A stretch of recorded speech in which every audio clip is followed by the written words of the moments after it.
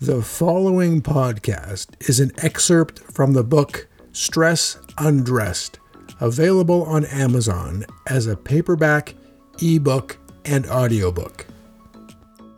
Stress of transgressions. As people, we will do almost anything to hide our transgressions. Yet, it is the hiding of them that makes them so damaging. We have all done wrong.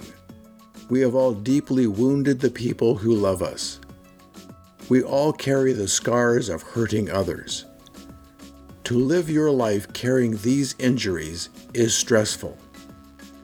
When I was 15 years old, I wanted to spend a summer doing something meaningful. I contacted the regional director of the church I attended, the Christian and Missionary Alliance, and asked if there was a volunteer project where they could use my help. The denomination was planning to build a new house and chapel for a missionary in the Arctic that summer, and they needed 4 volunteers. I volunteered, and so did my grandfather. My grandfather was an amazing man. He was physically sturdy and emotionally stable. A day does not pass without me recalling something that I learned from him. I had a perfect mentor. I was blessed. I loved my grandfather, and I knew he loved me. So we boarded the train and headed for Churchill, Manitoba, and then onto a very loud pontoon plane to fly to Eskimo Point, Northwest Territories. We shared a fabulous adventure. When we returned in the fall, the pastor of our sizable local church asked if we would report to the congregation. Now, my mentor had taught me a lot that summer. I learned the proper way to hold a hammer, the formula to ensure that a corner was square, and other skills that I would use for home repair projects to this very day. Unfortunately, there was one skill that was modeled by my grandfather daily that I did not learn, and that was humility. When I spoke to the congregation that day, it was a display of arrogance.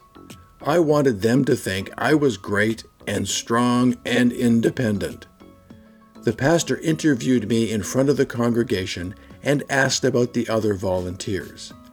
I mentioned the other volunteers, but I did not acknowledge that my grandfather was my grandfather.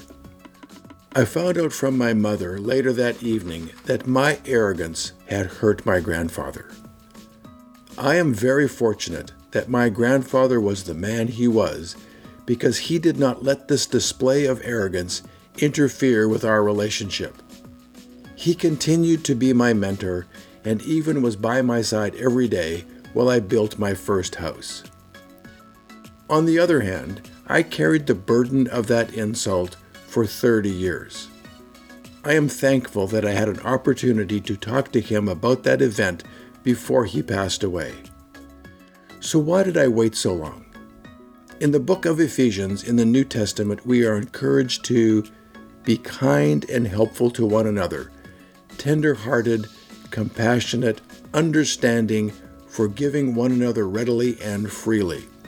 Ephesians 4, verse 32.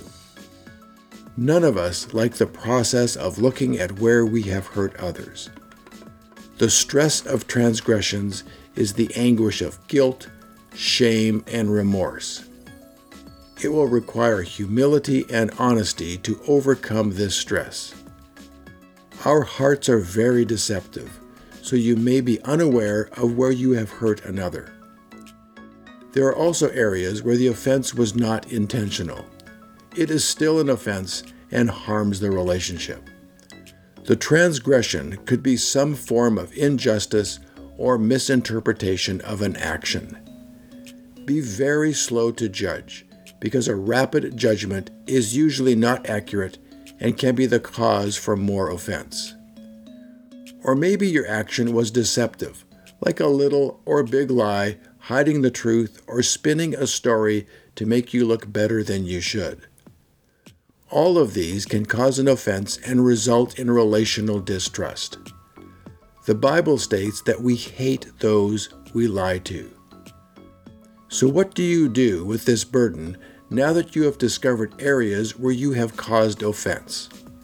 Firstly, stop it. Do not continue the offense.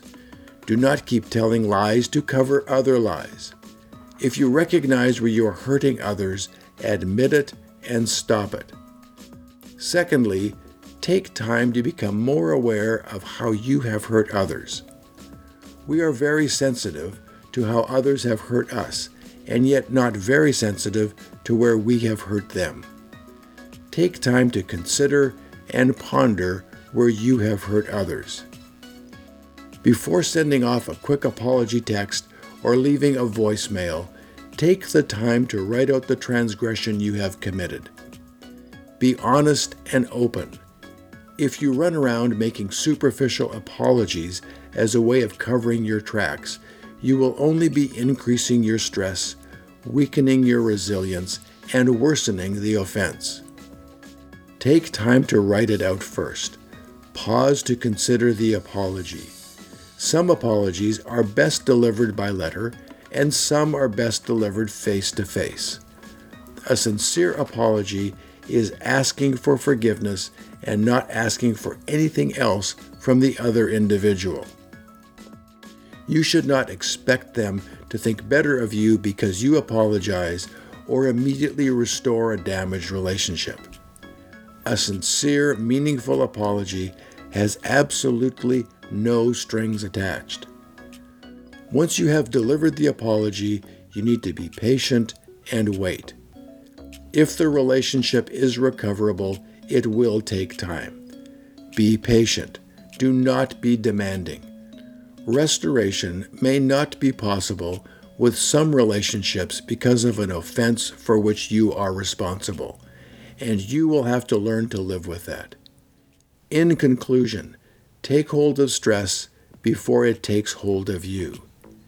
If your stress is in the area of transgression, be humble, apologize, and wait. I hope that being able to visualize the elements or categories of stress, that it will encourage an ability to get hold of stress so it does not get hold of you. Hopefully, these tools will help you deal with the stress that comes from the burden of unresolved transgressions.